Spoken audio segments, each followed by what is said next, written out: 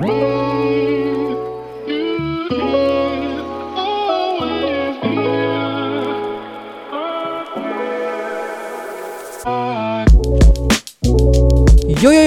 welcome back to another episode of House to House. It is your boy, Kyler. Across me, as always, the guy who picked a pack of pickled peppers, Peter.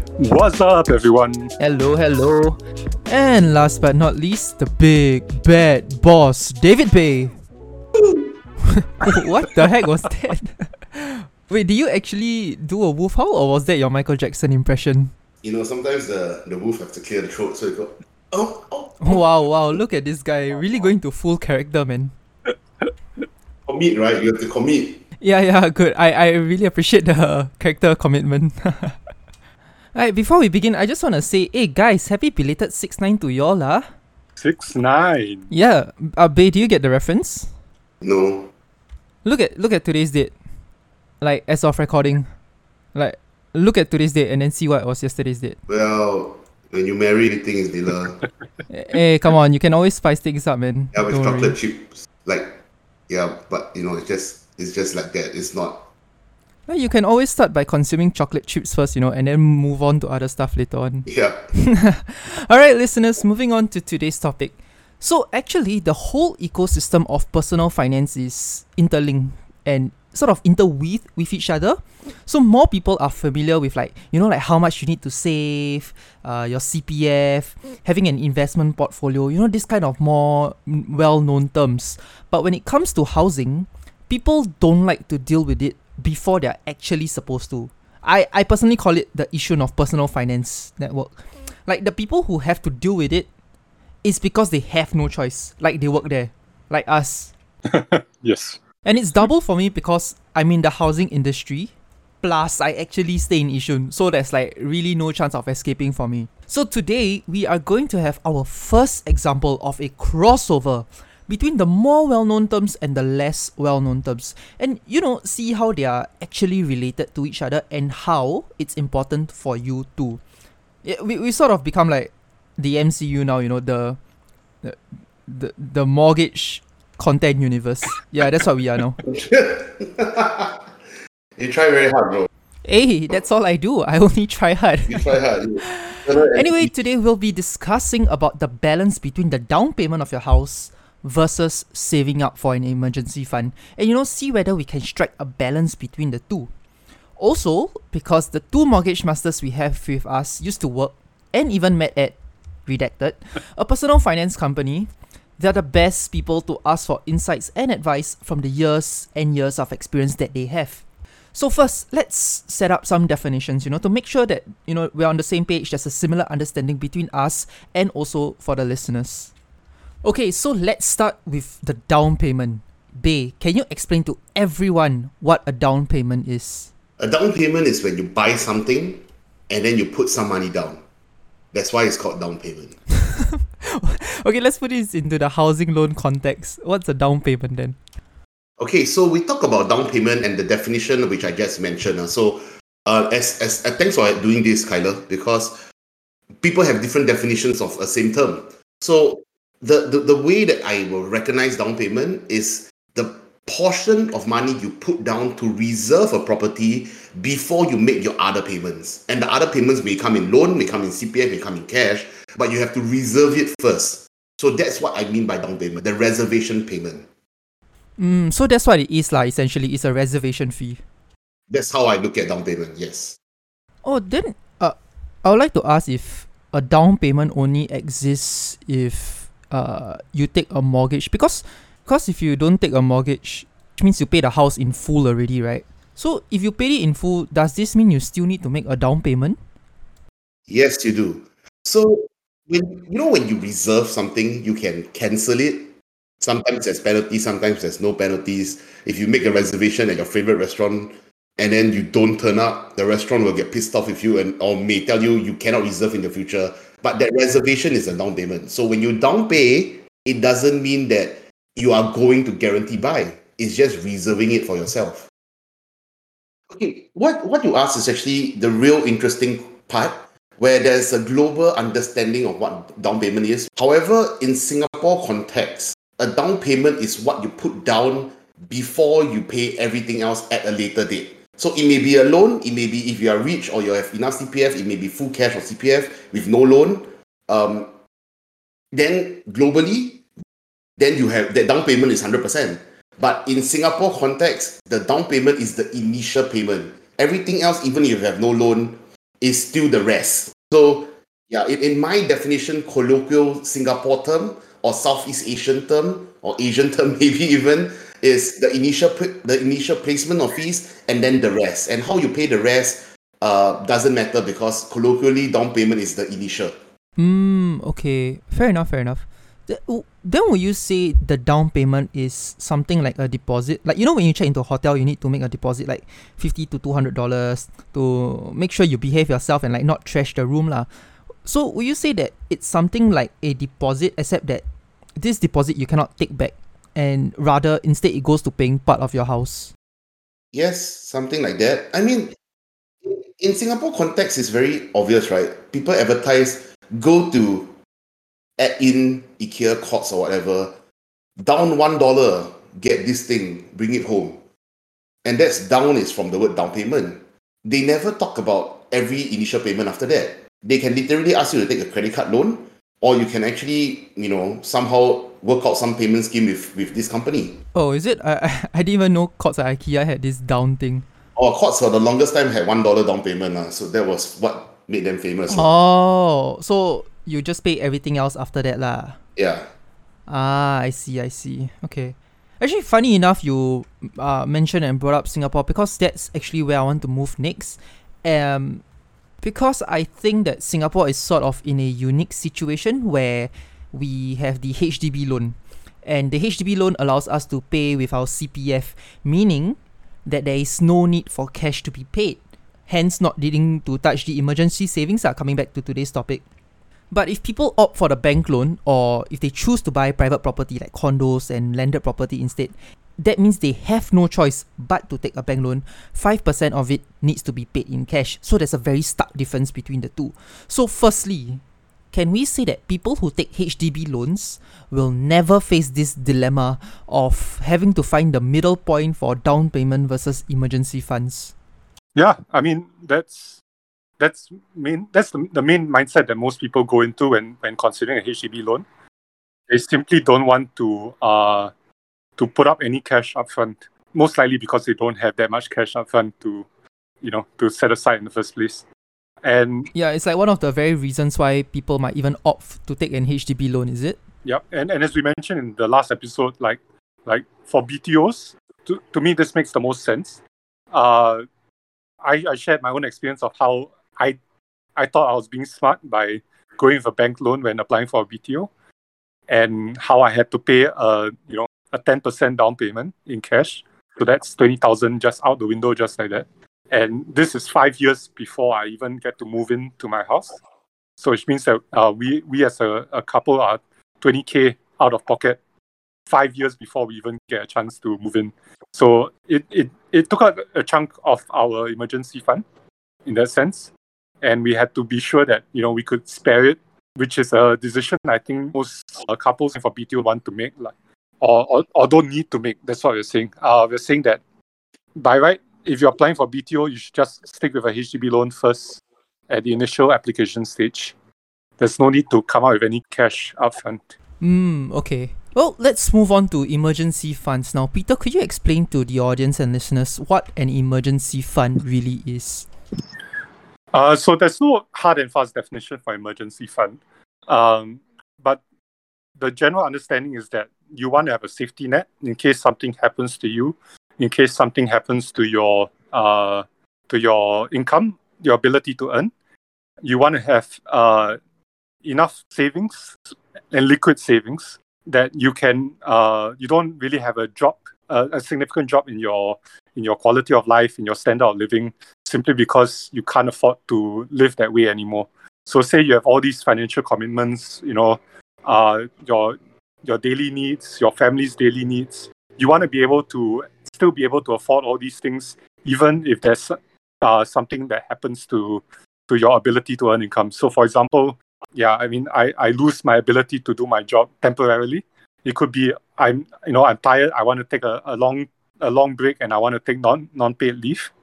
It could be even something like, someone close to me, a loved one, has a need for this financial, for some financial backing, maybe because they are the ones who have a medical, and you want to be able to pay for them because To support them. because they can't do it on their own. So whatever reason you have, you save up a certain amount of money that you can set aside without affecting your usual standard of living. And that's what we consider an emergency fund. Okay, so when I was researching for this topic, I came across a few articles posting some questions and opinions saying like, why do I need to take out a certain portion of my salary every month and put inside the emergency fund when I already have insurance? Yeah, that's a great question. And to me, the immediate answer is because sometimes the claiming process might be a bit more complicated, and sometimes you need the money sooner than later. Insurance is definitely great, and it's always easier than saving the money on your own, no doubt about it. But when you can get those funds, when you can access those funds, and if you can access those funds, that's technically not up to you. So you don't want that entire decision to be out of your hands. I'm not saying that insurance is bad. I'm just saying that usually we still need to have an emergency fund of ours. We control the finances. We control, the ability to draw from those finances. That's why they need to be liquid. That's why they need to be at least able to tide you over a few months. Right. I think your phrase of sooner than later really sort of sums it up to what my definition of an emergency fund is. Because when I think of emergency fund, I think of convenient liquidity. Like money you can take out fast. Because yes, your insurance can cover some things like your medical side, but it won't cover everything because there are some things you can't use insurance to cover. Am I right to say that? Yep. Yeah, so like for example, if you need to hire a helper or an assistant, you think your insurance scheme will cover for that? No fam. And I think if let's say your cash in your emergency stash, right, is invested into bonds and stocks, that doesn't exactly provide the ideal convenience also. Like what you're looking for is money you can sort of withdraw immediately, like from an ATM, from a bank, these kind of things. Yep. There's a line between what you say and what an emergency fund, in my opinion, is. You mean what you're saying right now is just liquid funds. And okay, supposing you got $1 million extra in your life right now, right? And that's pure extra. Everything is in assets, in your house, in important stuff, okay? So you have $1 million extra. What you're going to do with that million, right? Maybe if you're more conservative, you buy a unit trust of fixed income, 50%, a unit trust in some stocks, 30%, and then you got $200,000 left, right? So these $200,000, what are you going to do with it? 100,000 will be emergency funds, which I'm going to lock up and not even let it be liquid. And the other 100K is liquid. What do I mean by liquid? If my wife decides to say, if you love me, bring me on a holiday, if not, bye-bye, that is not emergency funds. That is using my liquid cash. The emergency funds is emergency funds. Only break glass if necessary. It's not for nothing. It's not for just cause. Right. It's like the fire extinguisher when the fire happens. Yeah, correct. If my wife tells me, if you love me, bring me holiday. If not, I don't love you, I will leave you. That's not emergency. Sounds like an emergency. It depends now. I think later on, in one of the points, we'll go into what really constitutes as an emergency. But I think coming back to emergency funds, when I was reading the articles, a lot of sources actually said that there is a general rule of thumb, and you should have at least 6 months worth of expenses in your emergency fund. I want to ask if both of you agree with that rule of thumb, where it's 6 months. Is that sufficient, or do you all have another structure that you all follow? I agree. But you see, it's just 6 months of your expenses, right? That is really emergency. Don't touch. Break only if necessary. It is not 6 months of your extra. Then for not need basis, one basis, I think my son need to go enrichment class. Let's break glass if necessary. That's not an emergency. That's a want. That's not a need. Peter, do you agree? Yeah, so I think we need to understand why that mentality exists. So we are talking about the barest of bare minimums here. 6 months of expenses means that you want to make sure that you don't overdraft your credit cards. You don't end up having to incur more interest because you can't pay back in full. For example, your insurance premiums don't lapse because you can't afford them anymore. So your insurance coverage doesn't lapse because you can't afford the premiums anymore. This is the barest minimum, because basically you want to be able to keep paying for these things even though you've lost your income, or even though your income has been reduced or whatever, because the cost of losing these things, or the cost of not being able to pay these things as per normal, is even worse than losing your income. And you get what I mean? Yeah, because credit card interest rates are ridiculously high. Insurance coverage, if you lose it, if you stop paying your premium and you lose it, that's just a big waste. So being able to at least cover 6 months worth of these expenses is the bare minimum. But what we're talking about is also like emergency funds in case your expenditure needs increase. So I'm talking about not just that you lose not just that you lose income, but that your needs, like we talked about that say a domestic helper, because suddenly you have unable to move around at home, or you need assistance to do things. Suddenly these become additional costs on top of the existing expenses you need. So ultimately, in my opinion, 6 months of your salary, that is at least a happy medium. So you're not only covering your expenses, you're able to save, or you're able to at least cover any extra expenses you might end up incurring because of such a situation. But yeah, totally agree with Pei. This is a break glass only in emergency kind of situation. Don't touch it. Don't even be tempted to put it into an investment product, because as in this, to me, and this might sound stupid or not very money smart, but this is really the kind of thing where you put cash into a tin and then you hide it under your kind of situation. You want it to be liquid, and you really want to be able to use it at the drop of a hat without any sort of like, maybe this is not an emergency yet kind of situation. Right. Okay. Got you. Then so from what I've gathered, we are on the consensus that an emergency fund should be kept out of reach. It's like break glass when necessary, that kind of situation. So is an emergency fund very different from a savings account? Like, should it be kept entirely separate, like two different things entirely? Or is an emergency fund and a savings account interchangeable to a certain degree? What do you mean? Okay, as in like, okay lah. I guess my example was a bit extreme. Yes, I mean, if you can put it into a savings account where you will earn the bare minimum of interest, but it's liquid, because you can withdraw it at one shot if necessary without any costs, that extra cost to you, then yes, that's what I mean lah. So in that sense, there's no difference. The idea is to make sure that it's liquid, make sure you can access it, make sure there's no cost to accessing it. Yeah. Just readily available funds. So it should not be kept under your bed or in a place where it's not readily available, but it also should not be touched as and when you like it. So, for example, in my situation, I have a separate bank account with. When I say readily available, it means that all I need to do is walk down to the bank to get it out. Yep. It's not that hard.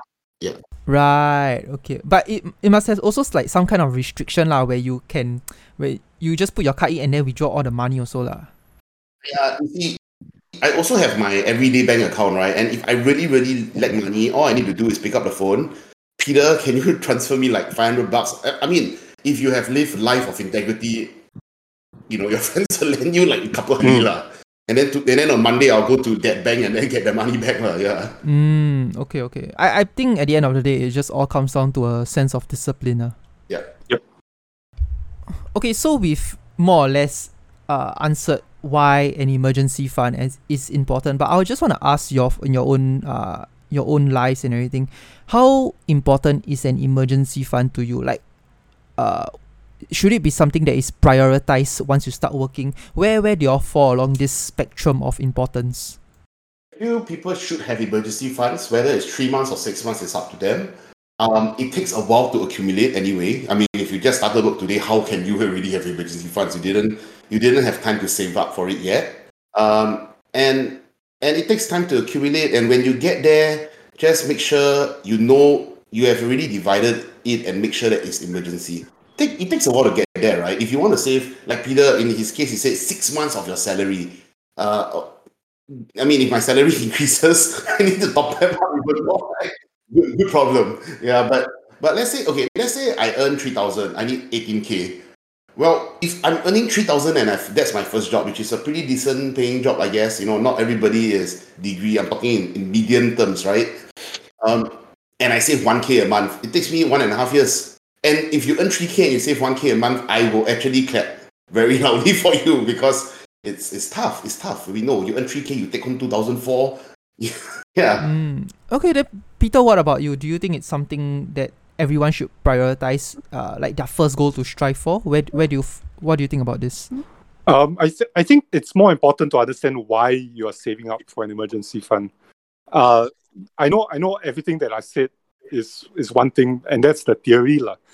As Babe pointed out, in practice it really is very difficult, and sometimes it can feel foolish to be setting aside money when you're starting out, because as we all know, time is money.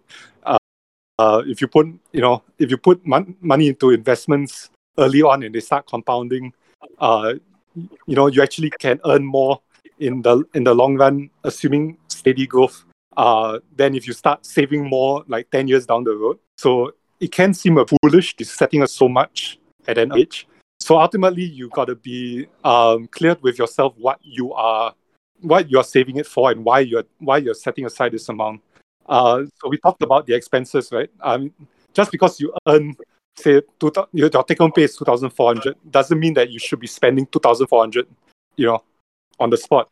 Yeah. So if your expenses are, say, only 1K a month, then all you need to say, the bare minimum that we talked about, is like 6K, which I think is a lot more, a lot easier to think about than say 12K lah. Off the bat. It's a lot more reasonable. And when your salary increases over time, it doesn't mean that your expenses need to increase proportionately. Yeah. So your salary increase could actually help you save faster. And because you're only focused on your expenses, you only focus on marking your emergency fund based on the amount that you're spending every month, then you can actually reach that amount a lot faster than otherwise. What I tend to do is I tend to just think of proportion. So my take-home pay is just divided into, say, 10% is emergency fund, and then maybe 10% is investing. I tend to be conservative, so my investments aren't doing that great. But at least they're technically more liquid, and it's just as good as a savings account, although it is a bit high. The opportunity cost of taking out if I need it is a bit sad when I see the investment value go up over time. But ultimately, the idea is that the amount is growing, whereas the 10% that I've set aside is not growing at all. And so you got to understand why you need it. And thankfully, in the past 10 years that I've been working, I've never needed to really tap into the emergency fund, which is why I stupidly ended up using it for my down payment. The emergency funds are supposed to be emergency, but if there's a huge need in life, well, at least you have a pot of gold somewhere that you can tap on. It's somewhere where you can turn to, basically. Yep. Yeah, imagine if you didn't. Okay, the truth of the matter is, how many of people listening to this podcast right now have savings that is significant, even if you're working for 5 years, for 10 years? If you're one of those, good. I'm going to tell you the truth is, as an ex-banker managing people's finance, it is the older generation of those people today, maybe 45 and above, that actually have more discipline than the rest. Those, and I'm putting myself in that category. So since I'm 37 this year, 37 and below, all right? Because Peter has emergency funds. I didn't have much savings until I reached 32, and I was earning my high income from 25 to 30, and I didn't have much savings because I am just ill-disciplined. Yep, fair enough. Yeah, and I'm talking about not when I was a banker, I earned really disgusting amounts of money. That money, I go out, I eat at restaurants almost every day. I invest in stuff, I lose, I make, but it's never in a bank account easily. It's in the bank account only when I get my commission, and then suddenly there's like tens of thousands there. And over the next few months, it disappears. So the discipline that comes where you invest your money and put it in an emergency fund, actually that pot of gold allows you to do more in life. Because without any big amount, you cannot execute. You cannot buy a house, you cannot buy a bond. A bond costs 250K, a house costs more. To buy something decent, you need a decent amount of money to down pay. So saying he used his emergency fund stupidly to down pay, well, I would say that's at least you had something to down pay. A lot of people don't have that ability, and if it wasn't for CPF, a lot of people right now can't own their HDB because they do not have the ability to down pay. Yep, totally agree. So I guess in my case, if my property option was privately or say a resale flat, then it would make sense to tap into that savings, the emergency fund savings, and to use it for down payment. The hilarious part of it is that because it's a BTO, that was the one time where I really didn't need to tap into my cash savings to fund the down payment. Yeah, but of course, the point is, if I was looking at a private property, can't tap into the option of a HDB loan, then yes, having that emergency fund, having saved up that amount over time, being able to put in the down payment in cash, that's a big deal. Yeah. Okay. Well, let's now move on to the next point. Oh, I think we sort of already touched that, but now let's definitively move on to the next point. And now we're going to be talking about the striking of balance between the down payment and the emergency fund. And when I say striking a balance, I think for most people, the first obvious conflict between the two is that if people need to make a cash down payment for their house, they'll look towards the emergency fund. Like, they might be thinking, it's a house, it falls under emergency. So now, let's set the record straight for everyone. Should people use emergency funds for down payments? Bae, what do you think? Yes and no. Okay, so let's talk about no first, and then later on, I'll ask you again for your point of yes. I mean, emergency funds is emergency break glass. So why do you need to use emergency break glass for something that you should plan for? Because when you buy a house, you plan to buy a house. You don't anyhow buy a house, right? Yeah, that's fair enough.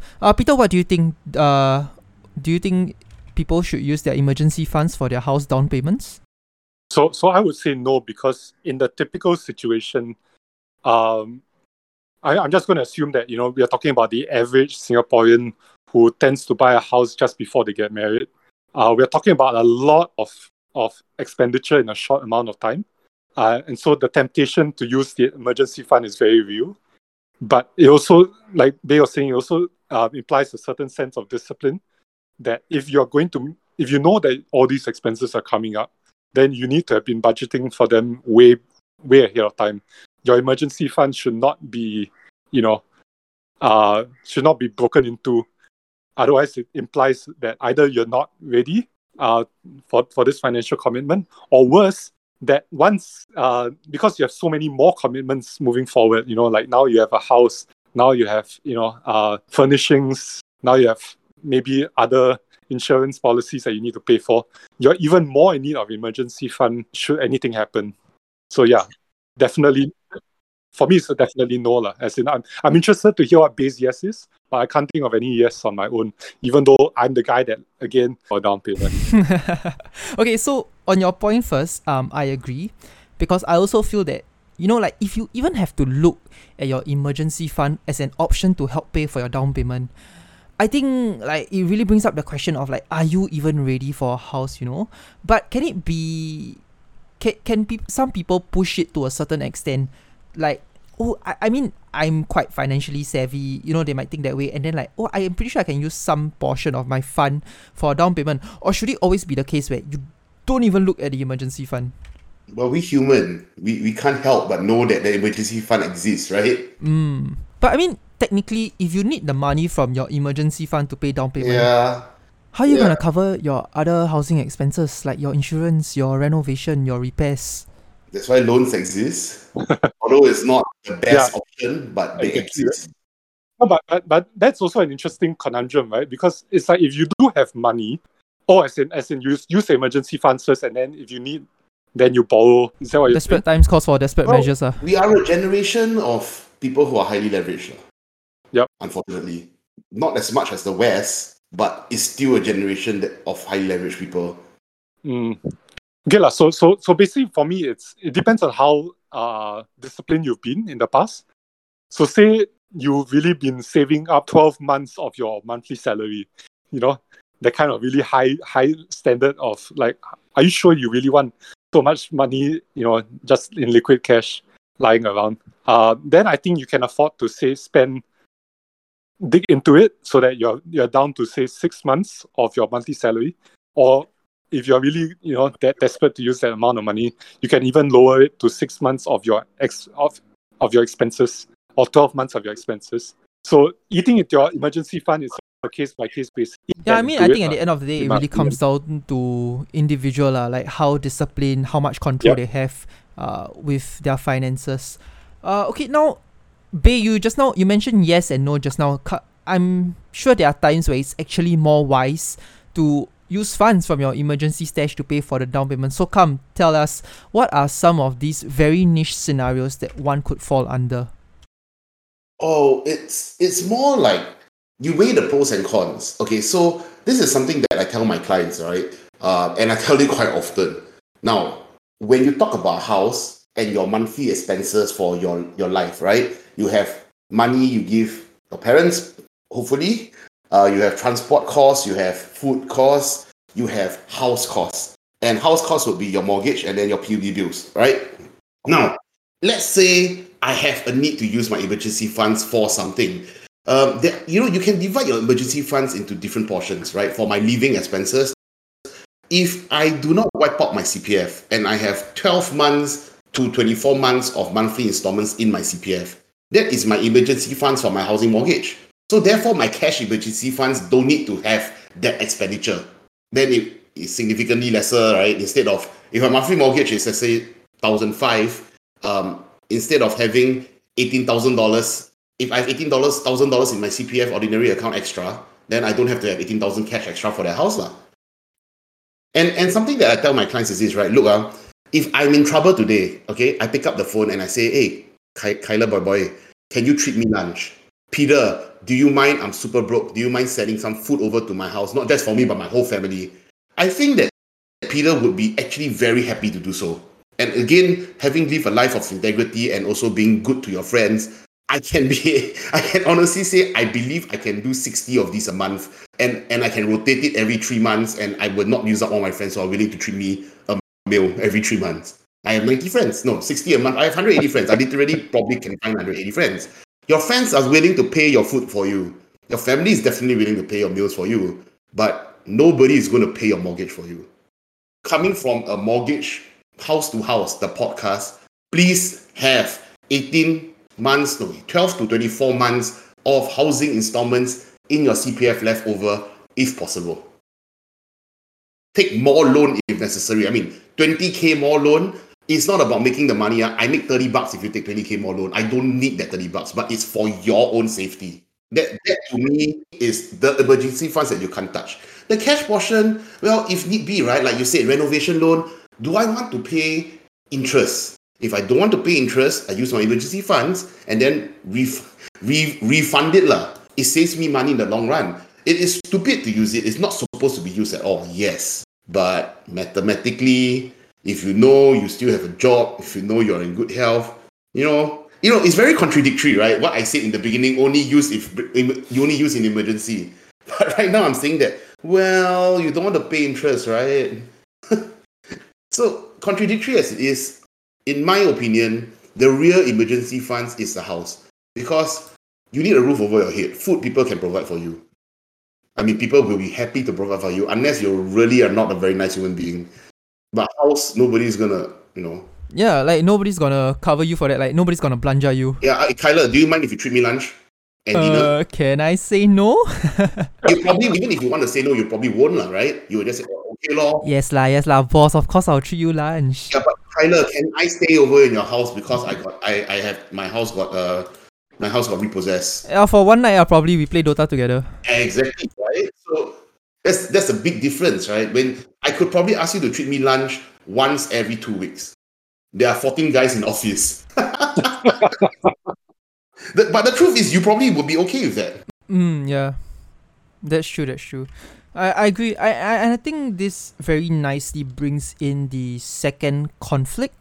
When it comes to striking a balance between the down payment and the emergency fund, because I think that there are definitely some people out there who think they can get away with getting a house first before building their emergency fund. And they might have their reasons. They might feel like, oh, they won't have much use for emergency fund. They take care of themselves. They hardly get into accidents. It's as if like their character, they pump all their skill points into luck, that kind. So do y'all think it's possible to sort of get away with this route of getting a house first before even building that emergency fund? It really is a case-by-case basis, right? Like, at the end of the day, the danger of doing that, of putting the house before the emergency fund, is that what happens if you need the money?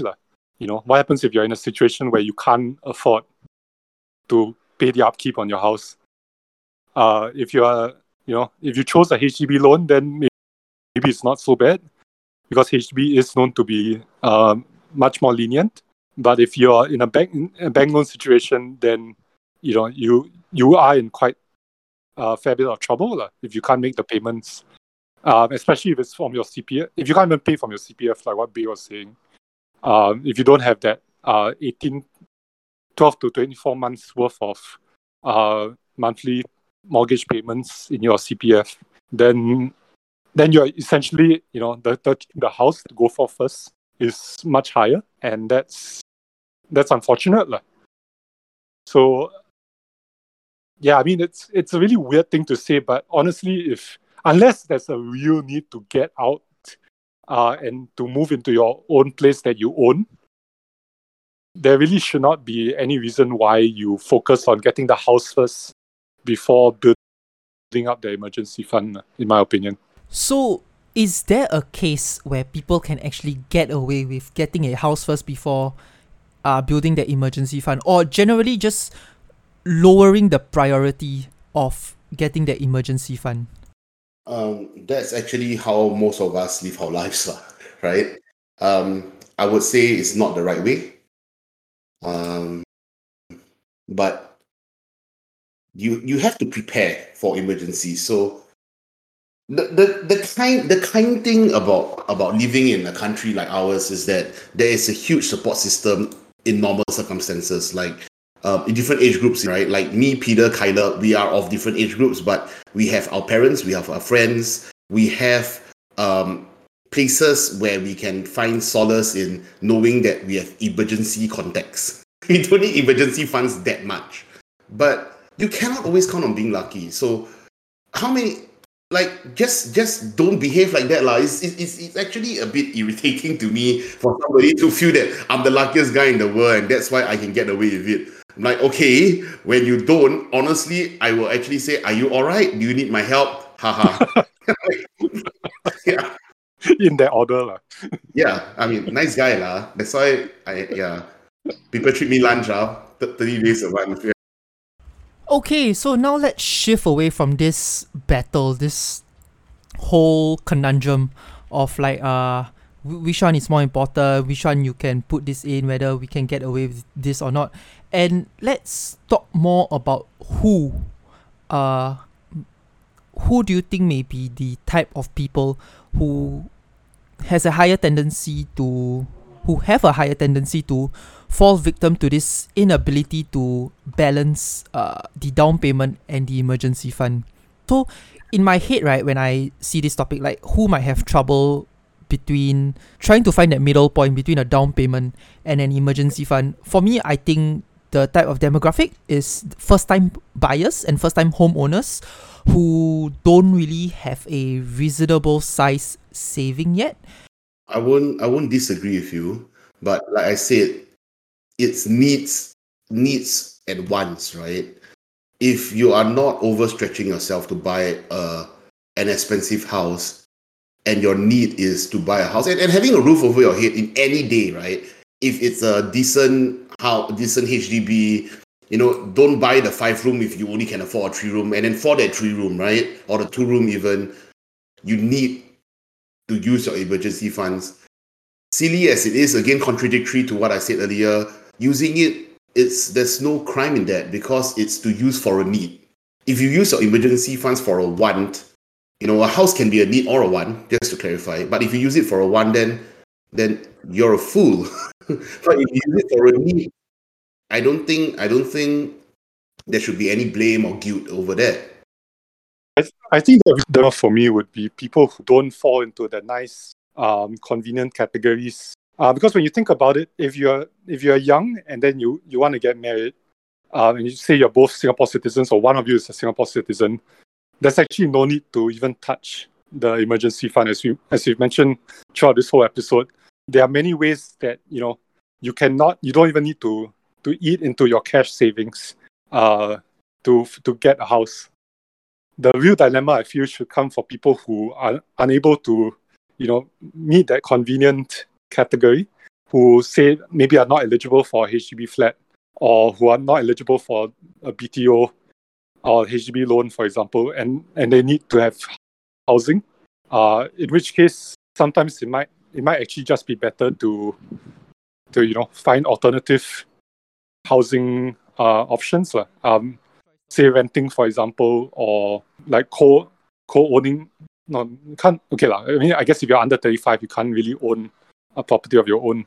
But yeah, there are ways to go about it without needing to think about actual buying a property, actually making the down payment. Always focus on the emergency funds first. Yeah, I think that is some really sound advice. And actually, going back to what I said in the beginning, I thought that maybe first-time buyers and first-time homeowners who don't have a reasonable size saving yet might fall victim to this. But Bay said just now a phrase that I think really resonated with other demographics also. He mentioned that if you're not overstretching yourself, you are okay. So it made me think that maybe even if people do have reasonable size savings, but if they decide to go for a house that is out of their league, they would probably also fall victim to this. Like, I think at the end of the day, it comes down to getting the right house for you. Like, don't you know the saying, it's not about the size, it's about how you use it. Yes. Yes. Yes. Yeah, but yeah. Yeah. Right. So I think as we close this episode, I think being financially savvy or being financially woke isn't just about making sure like your savings are okay. Like, I make sure I save at least 30% of my salary every month, or you have to make sure you have a diverse portfolio, or whether you're on the right track to an early retirement, these kind of things. But it also includes knowing when and what kind of house you can afford. If you're interested in continuing this journey of learning how to house, do consider dropping us a follow on whichever platform you're listening to us on. Alright, that's it from us today. If you have any questions, feel free to send it over to us, podcast@mortgagemaster.com.sg. And if you're enjoying to what you're listening to, or if you know a friend who's planning to get a house soon and might need some advice or help or looking for some educational content, spread the word and send them our way. Okay, thanks for listening, folks. Today's outro. Since it was 6/9 yesterday, let's take a look at some things that happened 69 years ago in 1952. Okay, so firstly, the polio vaccine was developed. Microwaves became available for domestic use. I honestly don't know how I lived before having a microwave in my house. The average cost of a new house in the US was $9,000, and 1952 was the year that Queen Elizabeth II first took reign. Yes, it has been 69 years. And for all those things, all I can say is nice. Nice. Hey, there we go. Till the next episode. See ya.